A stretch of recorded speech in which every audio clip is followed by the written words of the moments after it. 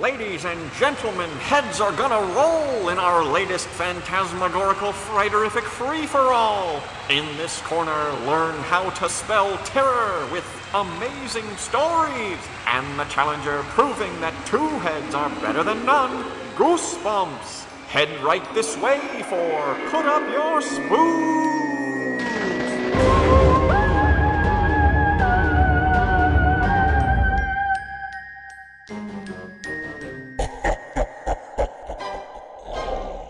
This week's theme, Heads a-poppin'. Heads a-poppin' in 2 devilish episodes. So once again, we're heading back to Amazing Stories I see what you did there. with 1986 Go to the Head of the Class. We start with an achingly slow close-up of a scene from the Vincent Price movie House on Haunted Hill. And we watched the entire scene. We watched the entire scene, although it's kind of interesting to note that as the camera pulled back from the television playing this movie, the end title card came up, even though that is not the end of House on Haunted Hill. But I think they did that because it's a little bit of foreshadowing. So the room is slowly revealed as the camera pulls back, and we see a disheveled teenage cave plastered with horror posters and a creepy amount of school pictures of a particular girl. And they're like circled and covered in hearts and stuff like that. The credits are rolling over the slow pan of this room while a newscaster is like giving us the rundown of the day's news. The credit for Christopher Lloyd comes up, and I was like, this was directed by Robert Zemeckis. I just know it because it's exactly the opening of Back to the Future. And then sure enough, it was directed by Robert Zemeckis. And again, it's not a huge leap to make because those guys were all thick as thieves at this period in time. Yeah. But it's like note for note, with the exception of the House on Haunted Hill, the exact opening of Back to the Future. Although the original opening of Back to the Future had Marty pirating some like porn or something that he was going to sell. Like in the original script, Doc and Marty run a piracy ring where they like sell pirated VHS tapes to the students in this high school. So we pan over to the Skelephone, which is this like horrific skull telephone. I quite enjoyed the Skelephone. And not only is it impressive in and of itself, being a skull like fashioned as a telephone, but in a later sequence, we see that there is a fork sticking out of the top of the skull that's dripping blood. Uh-huh. I mean, that is like next level. So the Skeleton goes off, like the eyes light up red, and in addition to ringing, it has a creepy laugh.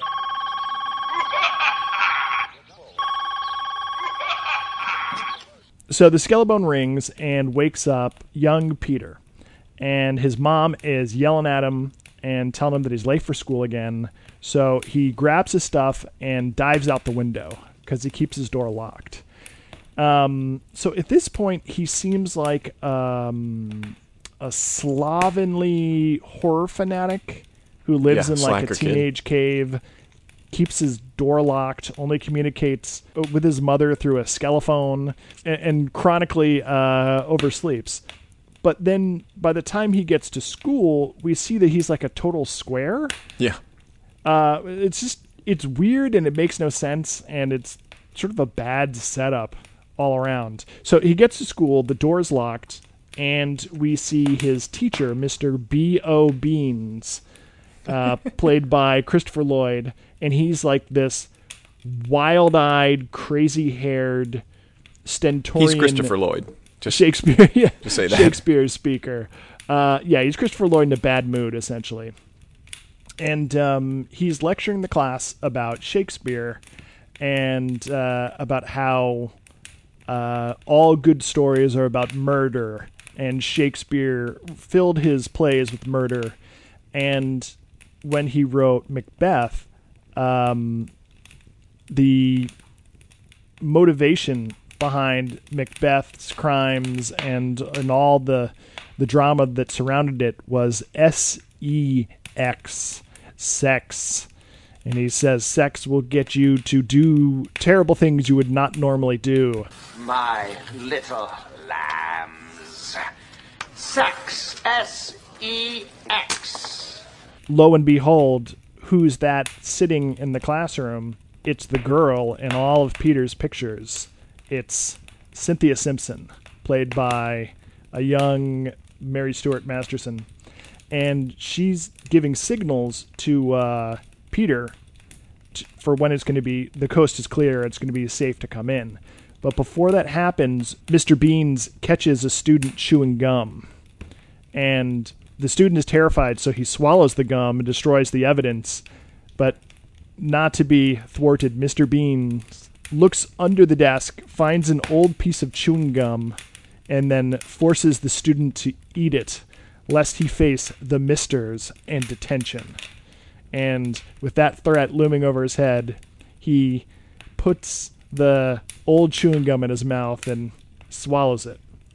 While all these shenanigans are going on, Peter sneaks in, and it seems like the coast is clear and the day is saved. Unfortunately, now it's time to start turning in homework and handing back assignments. So when it's time for papers to be passed out, Mr. Bean says that 2 of the papers were identical with just different names. And we've already seen Peter slip a copy of his homework to Cynthia. And now we find out that she also copied his report and just added her name to the top. So Mr. Bean says that one of them will be punished for that most terrible of crimes, plagiarism. And wouldn't you know it, Peter has got the hots for Cynthia so bad that he fesses up. Even though he wrote the paper, he agrees that he cheated and copied her paper. And so it is time for him to meet the misters. So he's called up by Mr. Beans to the front of the class, and he is made to hold out his arms, palms up, and then Mr. Beans empties the library of heavy books and puts them in his open palms and outstretched arms, and then makes him kneel in the front of the class with his arms outstretched, holding Mr. Funk, Mr. Wagnall, Mr. Webster, Mr. Random, Mr. House. It's clear that this is corporal punishment. Mr. Beans loves it, and that Cynthia is not doing young Peter any favors. I thought he was going to start beating him, actually. Well, there is a paddle against the wall, if you look. It's like a huge paddle. A couple of things as we close out the first scene. Christopher Lloyd, tour de force. And the writing, Mick Garris really wrote the hell out of that scene, too. Because Christopher Lloyd has, like, a 20-minute monologue, and it's just solid gold from start to finish. Although perhaps a lot of that is just that Lloyd magic. S-E-X. Yeah, I mean, letting him play a cantankerous, sex-obsessed Shakespeare teacher. I mean, beautiful. Yeah, Mwah. It is. It's very well written and performed. It's very wordy. I mean, it's very verbose and articulate, which is kind of funny because this episode ends up with a lot of physical comedy and like a lot of sight gags. It's very visual based, and it's very it's all about physicality. So it's kind of funny that they chose a character that was so verbose and educated and well read. You know what I mean? Yeah. Like, it's weird that it's all about Shakespeare because it goes to like wacky, slapstick, Sam Raimi land. Their storyline, the rest of the episode is so Shakespeare heavy in its influence and iconography. They've got cauldrons, they've got spells. We'll get there. But the other thing about the scene is that, so we've said that Mr. Brand, I forget his first name, but it's very important. Peter? It's very important that we know his name is Peter Brand. Yeah. He's a square, but he's written the best paper in class with a C+. So he's not that much of a square. I get the impression that Mr. Beans is a tough grader, that's for sure. Harsh grader. Except he gave that one girl an F+, so that was good.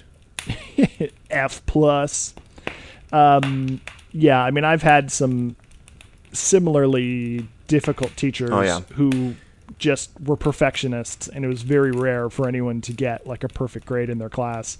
I mean, at least Peter Brand is not only doing his homework and giving his homework to Cynthia, he's also like writing papers and handing in assignments and getting the best grades in the class. You know what I mean? Right, with the tough grader. Yeah. Yeah. Mr. Bean's definitely.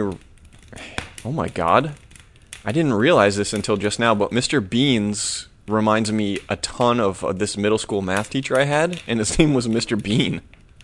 Whoa, and really? I didn't realize. I was like, oh, he reminds me of that teacher while I was watching the episode, but I forgot the guy's name was Mr. Bean. But he would carry a stick, and he would point his stick at you and make you stand up, and he would go like, what's 8 times 11 divided by 14 times 37 minus 12 plus 4, you know, and you'd have to like do it in your head.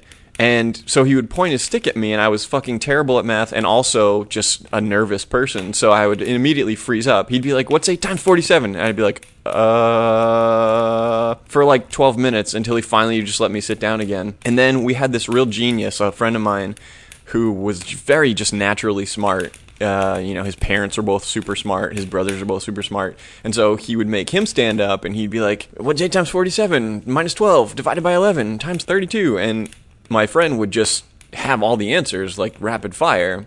And then the teacher, Mr. Bean, would look so pleased with himself, and it made me furious because he was taking the credit, you know? Like, he thought he was responsible for this kid's natural aptitude. Exactly. And I really wanted to call him out for it and say, like, yeah, don't look so pleased with yourself. It's not your doing that my friend is so smart. But little did you know that Mr. Bean had taught both his parents and his brother. Possibly. But yeah, I mean, I've had some nightmarish teachers in my day, and I did not find it all that far-fetched, especially seeing as how, surprise, surprise, this episode takes place in like the 50s. Yeah, I didn't get that at all. They did a really bad job of establishing the time period. Until you see cars. That was like until you see 100 cars in a bus, and everything is straight out of the 50s. So that when we started to see that, I was like, oh, what? This is a period piece? Okay. Yeah, I mean, makes no sense, but yeah, here we go. We'll follow up on that, but maybe Zemeckis was skelephoning it in on this episode. Maybe he just had a bunch of cars left over from used cars. And oh no, this was clearly on like the Universal backlot. After Peter Brand has met the Misters, he's walking home with Cynthia, and up until now, all we've seen is that he's got like 1,000 photos of her in his room, and that he's to use the modern parlance, he's a simp.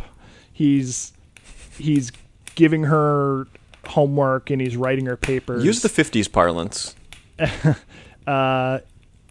He's pee-whipped. Is that a 50s phrase? Sure.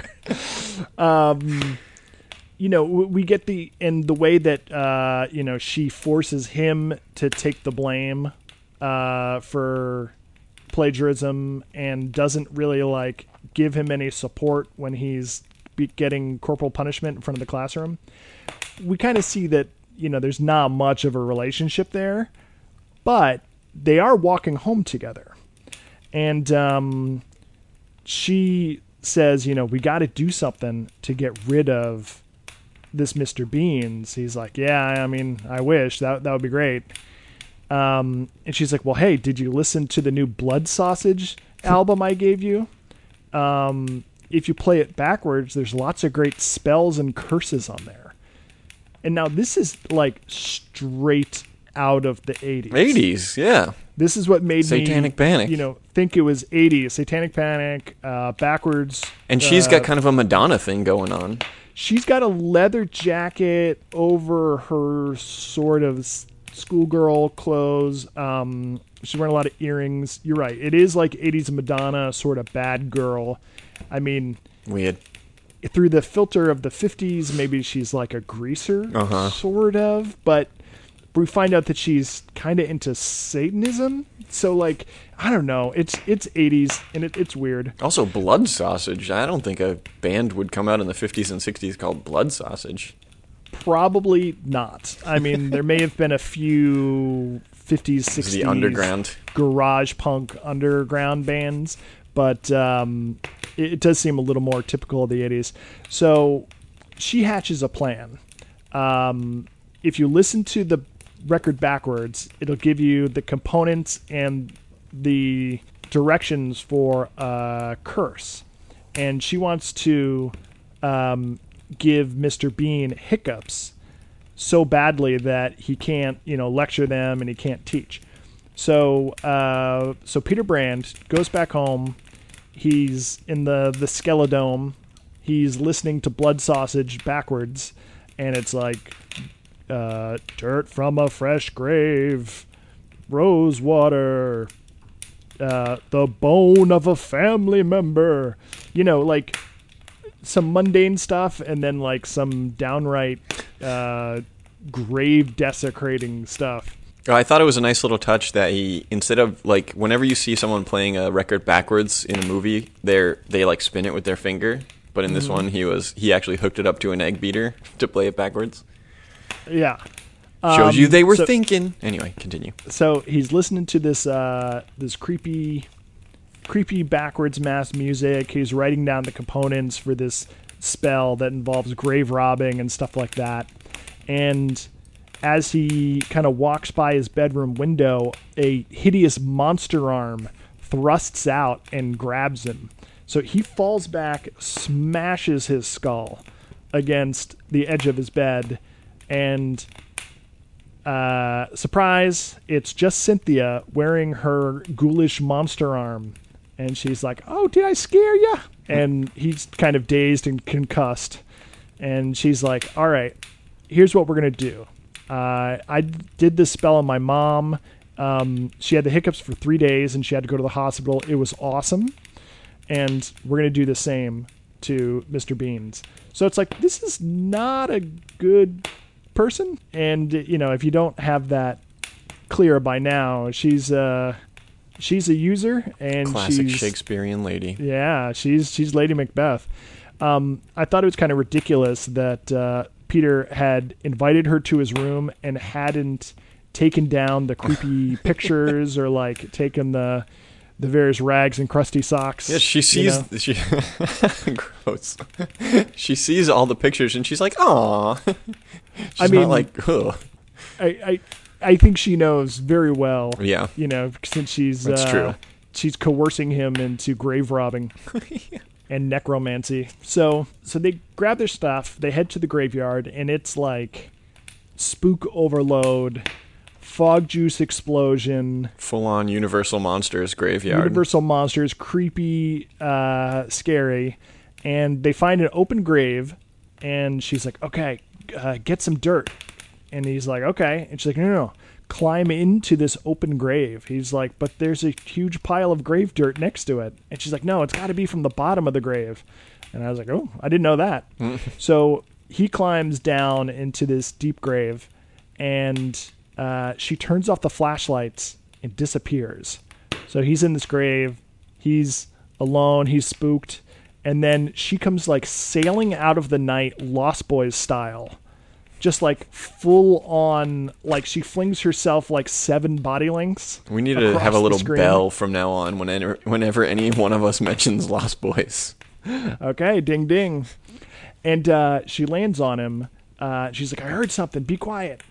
And they hear this like wheezing, lurching shuffle. And a figure comes in and prowls around the grave and then leaves.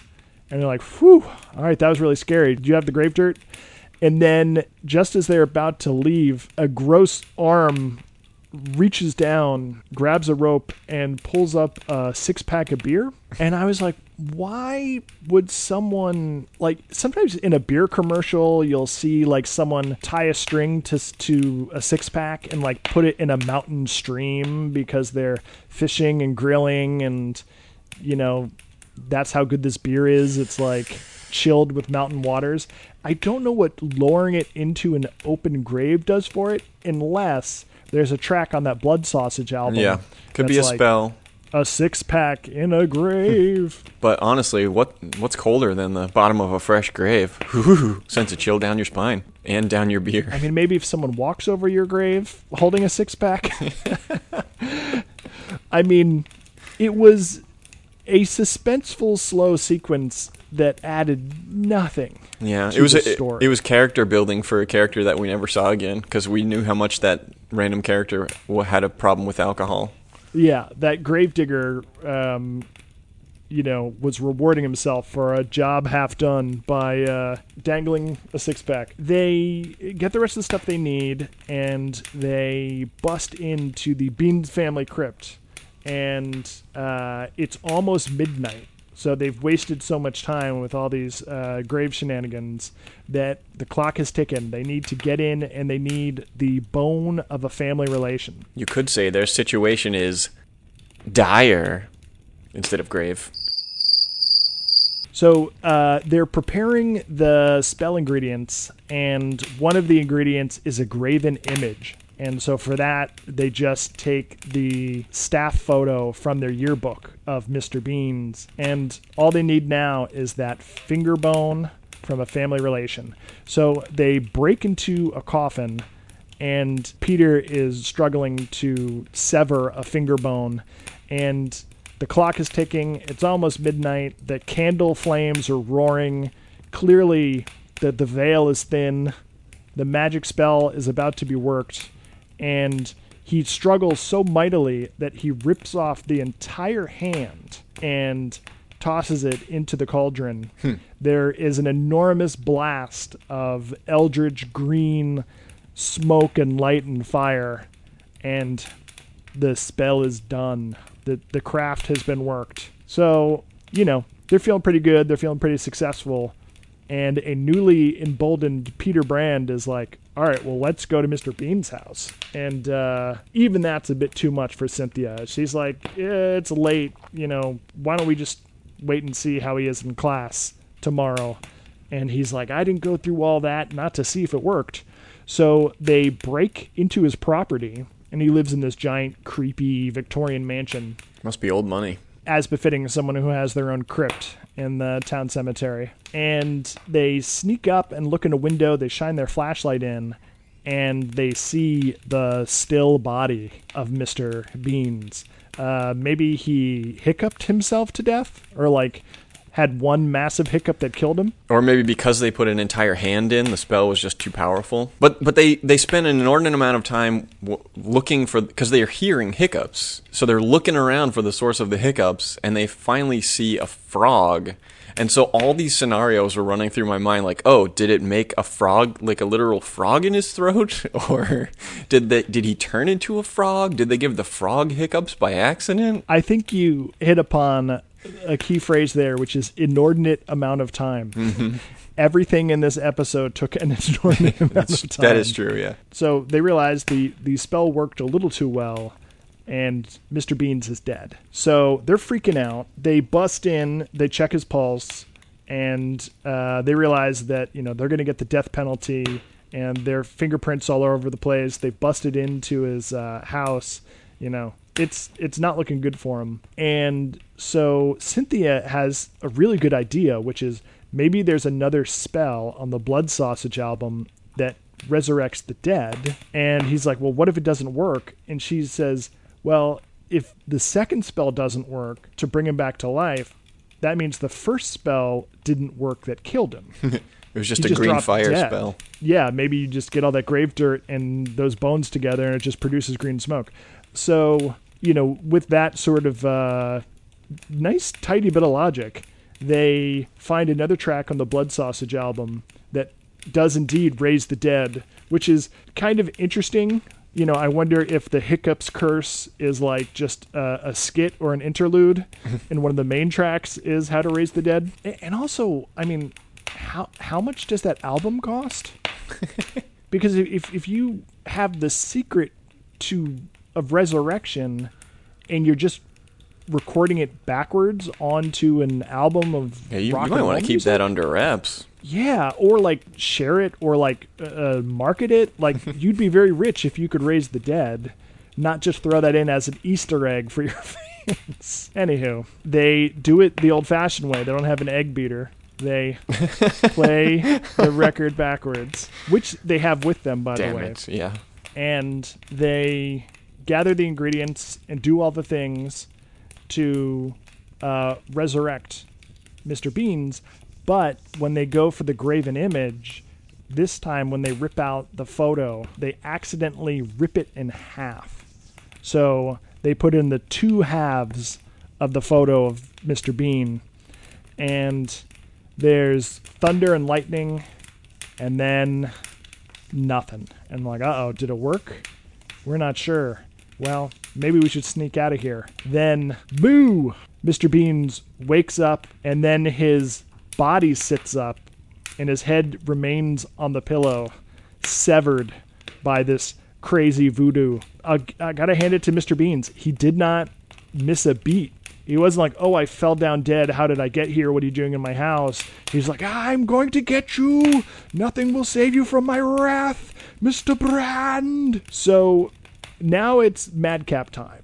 They're trying to escape his creepy Victorian mansion, and Mr. Beans is now rampaging Juggernaut style through his own house with his head tucked under his arm, and he's like busting through doors. He says, kicking use over your railings. head! And then the body uses the head to smash the door. There's a lot of punnery going on for a There's verbose a lot of teacher. punnery. There's a lot of good gags.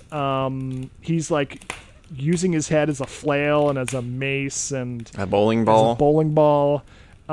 His body like jumps from like the second story to the first story. He gives chase, and the whole time, Christopher Lloyd has now cranked it up to 11. He is mugging and screaming, waggling his tongue. Oh, so much tongue waggling. Going to get you, Mr. Brand. I'm going to get you, Mr. Blah. That's what he says. Like, no joke. I mean, words don't do it justice. It is pretty fantastic. Listen for yourself. I see you haven't done your homework, Mr. Brand! I want to see you in detention, Mr. Brand! I mean, really, the rest of the episode is a long, extended chase sequence.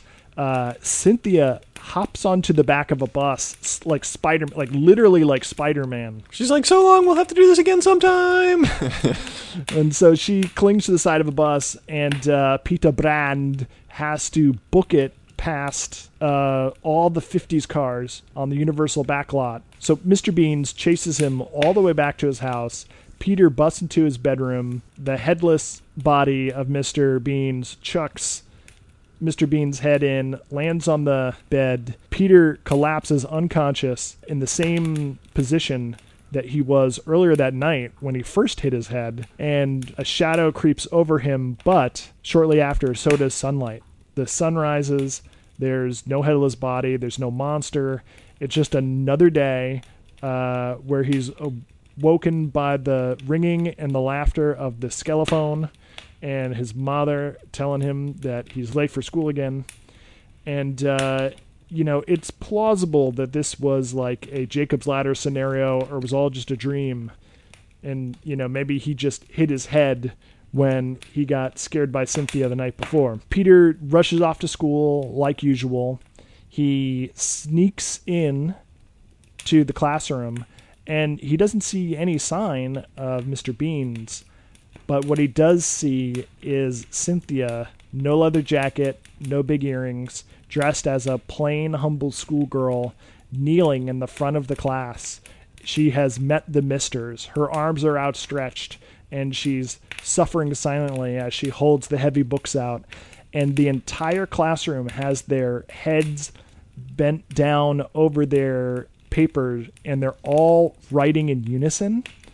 Like perfect rhythmic unison. You just hear the scribbling of pencils as they write, like mechanically and rhythmically.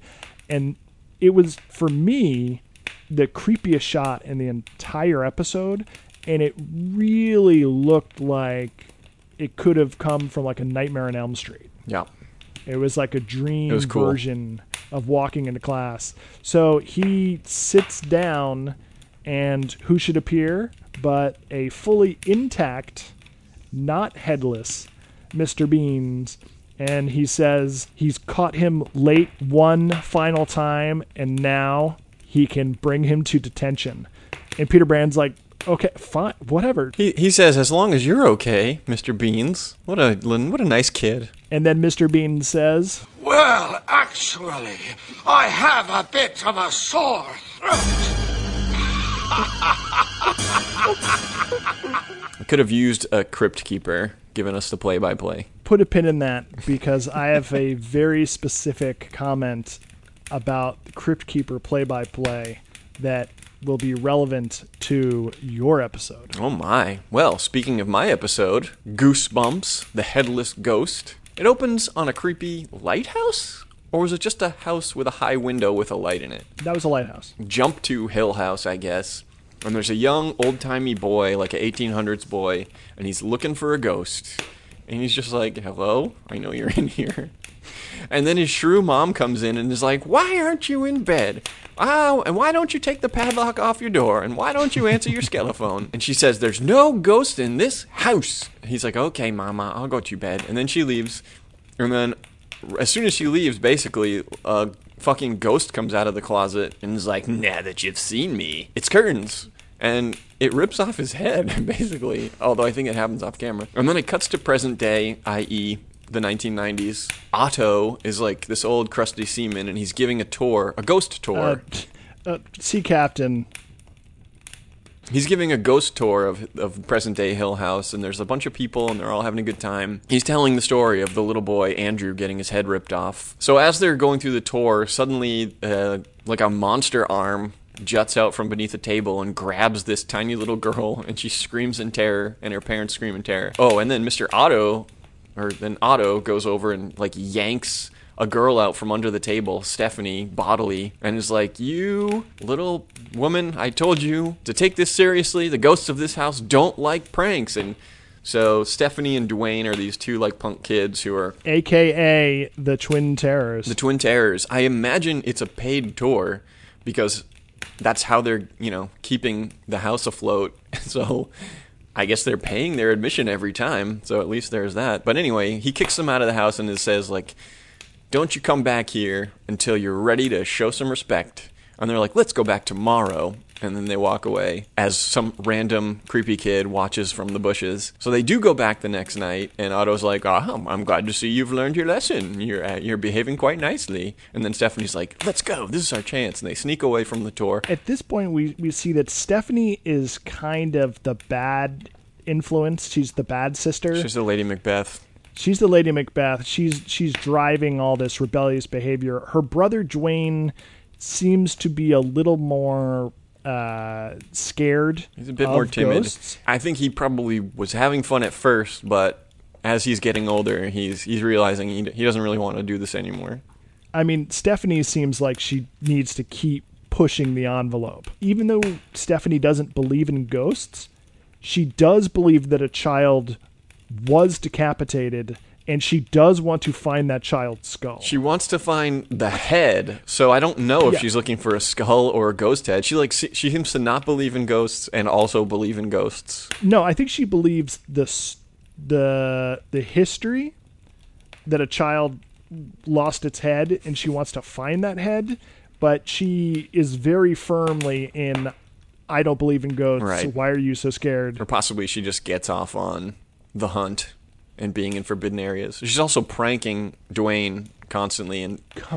Like, at one point, she looks like she's about to have diarrhea, and she's like, Oh, no. Oh, no. What? The head. Where? Nowhere, you sucker. Are you gonna fall for every dumb trick tonight? and then 5 seconds later, she's like, no, the head, and he's like, really, this time? And she's like, you stupid asshole. So, as they're doing this, the same random bush kid is watching them again from behind a door. So they put up their spooks sufficiently enough to where Otto catches them and kicks them out a second time. And he's like, this time, you're gone for good. Never come back, you little rapscallions. And Stephanie is so pissed off that she throws a snowball at the door. And Dwayne's like, oh my God, how could you possibly do such a heinous thing? And she's like, whatever. And this door knocker, like, its eyes glow.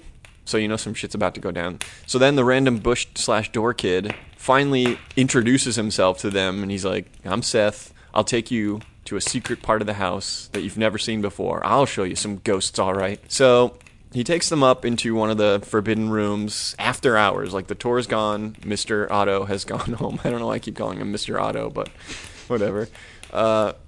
And Seth tells them the story of the dumbwaiter and a boy who used to live in the house, and he loved ice cream. He couldn't get enough ice cream. And one day the dumbwaiter didn't come all the way up, so he reached in and fell down. And when the maid found him at the bottom of the dumbwaiter, It was hard to tell the difference between the boy's face and the strawberry ice cream.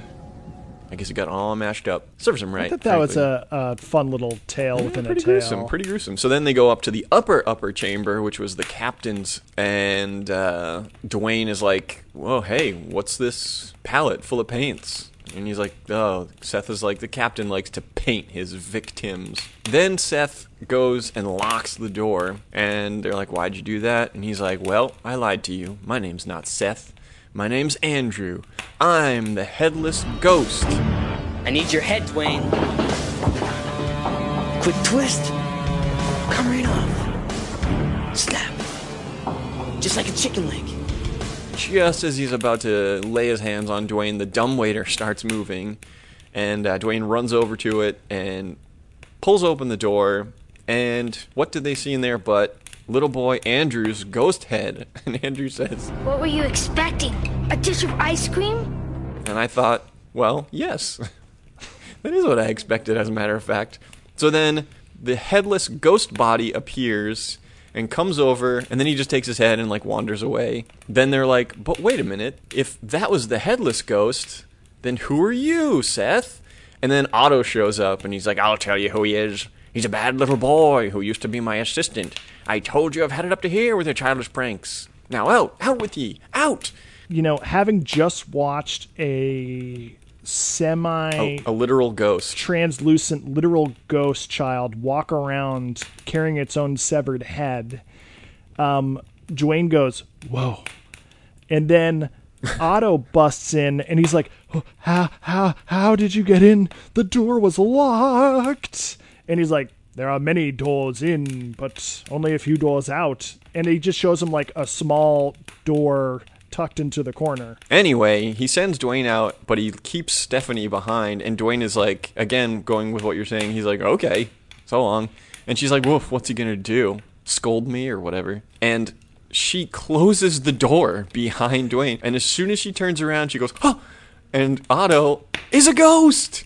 And he's actually the ghost who pulled off Andrew's head, and he's painting her portrait with magic paint. And then she looks to his left, and Seth is a ghost! But he's not the headless ghost, he's the ice cream ghost! And then Andrew appears, and he says, yeah, he's the ice cream ghost. But do you think he'd ever share it with me? No! But of course he wouldn't share it with you! It would just fall right out your neck! You fool! It is so weird how this episode goes back and forth in and out of ghost stories, people pretending to be monsters and ghosts who actually are ghosts, who pretend not to be ghosts. Stephanie is transfixed by all the ghosts, while the captain, Otto, paints her magical portrait, which he softly brushes his paintbrush across the canvas, and the entire thing springs to vivid life. He says, just a little bit more around the mouth. And so as he's painting her portrait, she's fading away and becoming a fourth ghost. So downstairs, Dwayne hears Stephanie's ghost screams, and he runs back. He finds a bucket of water on the floor. He throws it on the painting, which melts. The ice cream ghost and the headless ghost vanish. Stephanie rematerializes. They run out of the house whilst being chased, Piano Lessons Can Be Murder style, by Otto Ghost. They make it out of the house, and they're okay. And then cut to several years later, Hill House is all boarded up and crappy. And, like, some couple drives up and they're like, oh, this is just the fixer-up we needed. Never mind the fact that everyone who's ever been around this place has died. Mr. Otto turns around and he's the realtor, and he's like, oh, you'll get everything you hoped for, or whatever. Not only is he not keeping people away from his house, now he's actively sucking people in to live in his house so that he can ghostify them, which makes even less sense. I am a little embarrassed to admit, but I went back and I listened to the cut from the establishing shot to when the truck pulled up in front of Hill House over and over again to see how many door clicks there were, because you only see the couple getting out of the car and then Otto walks up. And I was like, wait, is Otto the ghost? Did he just meet them there pretending to show the house or be the realtor? But no, there were 3 door clicks.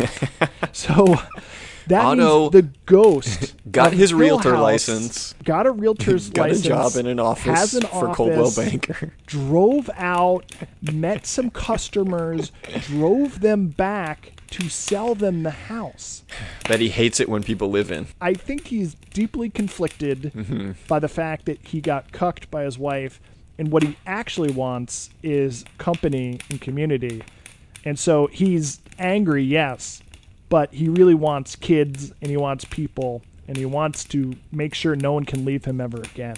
I guess that's what it is. Psychological truth. Yeah. And I was like, I wrote in my notes, does Otto have ghost bills? Like, why was he running nightly ghost tours? Yep. Why did he become a realtor? But if you look at the wooden sign that used to be in front of it, it was called The Haunted Hill House, where the dead make a living. So, weird connections with my episode of Amazing Stories Go to the Head of the Class. A girl with a monster arm who puts up her spooks. And my episode started with The Haunting of Hill House. And in Goosebumps, it was literally called The Haunted Hill House. Yeah. Wow, we couldn't have done better if we'd planned it. Hill House awaits. Body count for Go to the Head of the Class, I wrote 1 - 1. Body count for Goosebumps? It has to be 0. Scare factor for Amazing Stories? That's a good question, because it was so comical and silly. I feel like they tried to go for some jump scares in the cemetery sequence. Yeah. Where they were hiding in the open grave from the alcoholic gravedigger. It was kind of scary. Goosebumps, scare factor. I think it was pretty good when Seth was advancing on Dwayne, telling him he was going to rip his head off. That was a good scene, and that Seth killed it. He did a very good job. His makeup was really good. The lighting was really good. I would put that at about even. Gross factor for Amazing Stories. Pretty for gross. Me, making that kid in the beginning eat the old gum stuck under the table. Pretty gross. That was pretty gnarly. Oh, great. Now I have to keep that part in the episode. All part of my plan. I was thinking about the ratings. Yeah. And you have a severed head. Waggle-tongued Christopher Lloyd with his head cut off. Pretty gross. Gross factor for Goosebumps. Oh, there was a close-up of a mouth eating strawberry ice cream, which I did find a little gross and upsetting. You know what? I was being coy. I wanted to mention it, then I thought I was being petty, but it was gross. Yeah. And it is a factor. It's always gross. What the factor for Amazing Stories? It didn't leave me like scratching my head, like, oh, what does any of this mean? So I'd say what the factor low. Whereas Goosebumps, heavy what the factor. Heavy campfire tale told by a child. Ghost is not a ghost, is a ghost, but is a different ghost. But it's a ghost story, but ghosts got to pay the bills. But ghosts hate people, but ghosts want people. But ghosts get realtors' licenses. Ghosts have hobbies. And jobs. Hobbies and jobbies. Yeah, what the factor extraordinarily high. I was so delighted by the last 15 minutes because I was like, ooh, I got what the factor wrapped up tight. You did. You crushed it. Okay, theme of headlessness. There was 2 short sequences of headlessness in Goosebumps Whereas there was a full That's hour-long true. episode There of was. Amazing Stories, and heads were being thrown, they were being smashed through doors, they were being picked up and put down. There was lots of head puns. Yeah, I'll give it to you. Yeah, oh, thanks for giving what is clearly far and away heads above your episode of Goosebumps. Heads a poppin'. Final rating, Vink Factor. Yeah, Mr. Bean's pretty vinky. Mr. Bean's, I would say, above average Vink Factor. Otto, Pretty he's a vinky. ghost who's not a ghost. He's running around. He's putting up his spooks. He's a real estate agent. He's a tour guide. He's a painter. He's a crusty seaman. Multiple jobs. That is very Vinky. That's got to be factored in. He fucking loves luring children to their doom. I'd say medium. I'm looking at these ratings, and other than What the Factor, you got crushed. Amazing Stories is the winner. I would expect nothing less from the team of 80s Spielbergiana. Looks like Amazing Stories comes out ahead. I want to see you in detention, Mr. Brown. Ryan, you edit the podcast. You have never added any backward spells into these episodes, have you? No. Okay, because I was looking at last episode and I found this strange little part of the audio file. Spell win every podcast grave soil from the bottom head of an English sister blood of a sausage mix together and victory is yours. Ryan! Rerun for your life?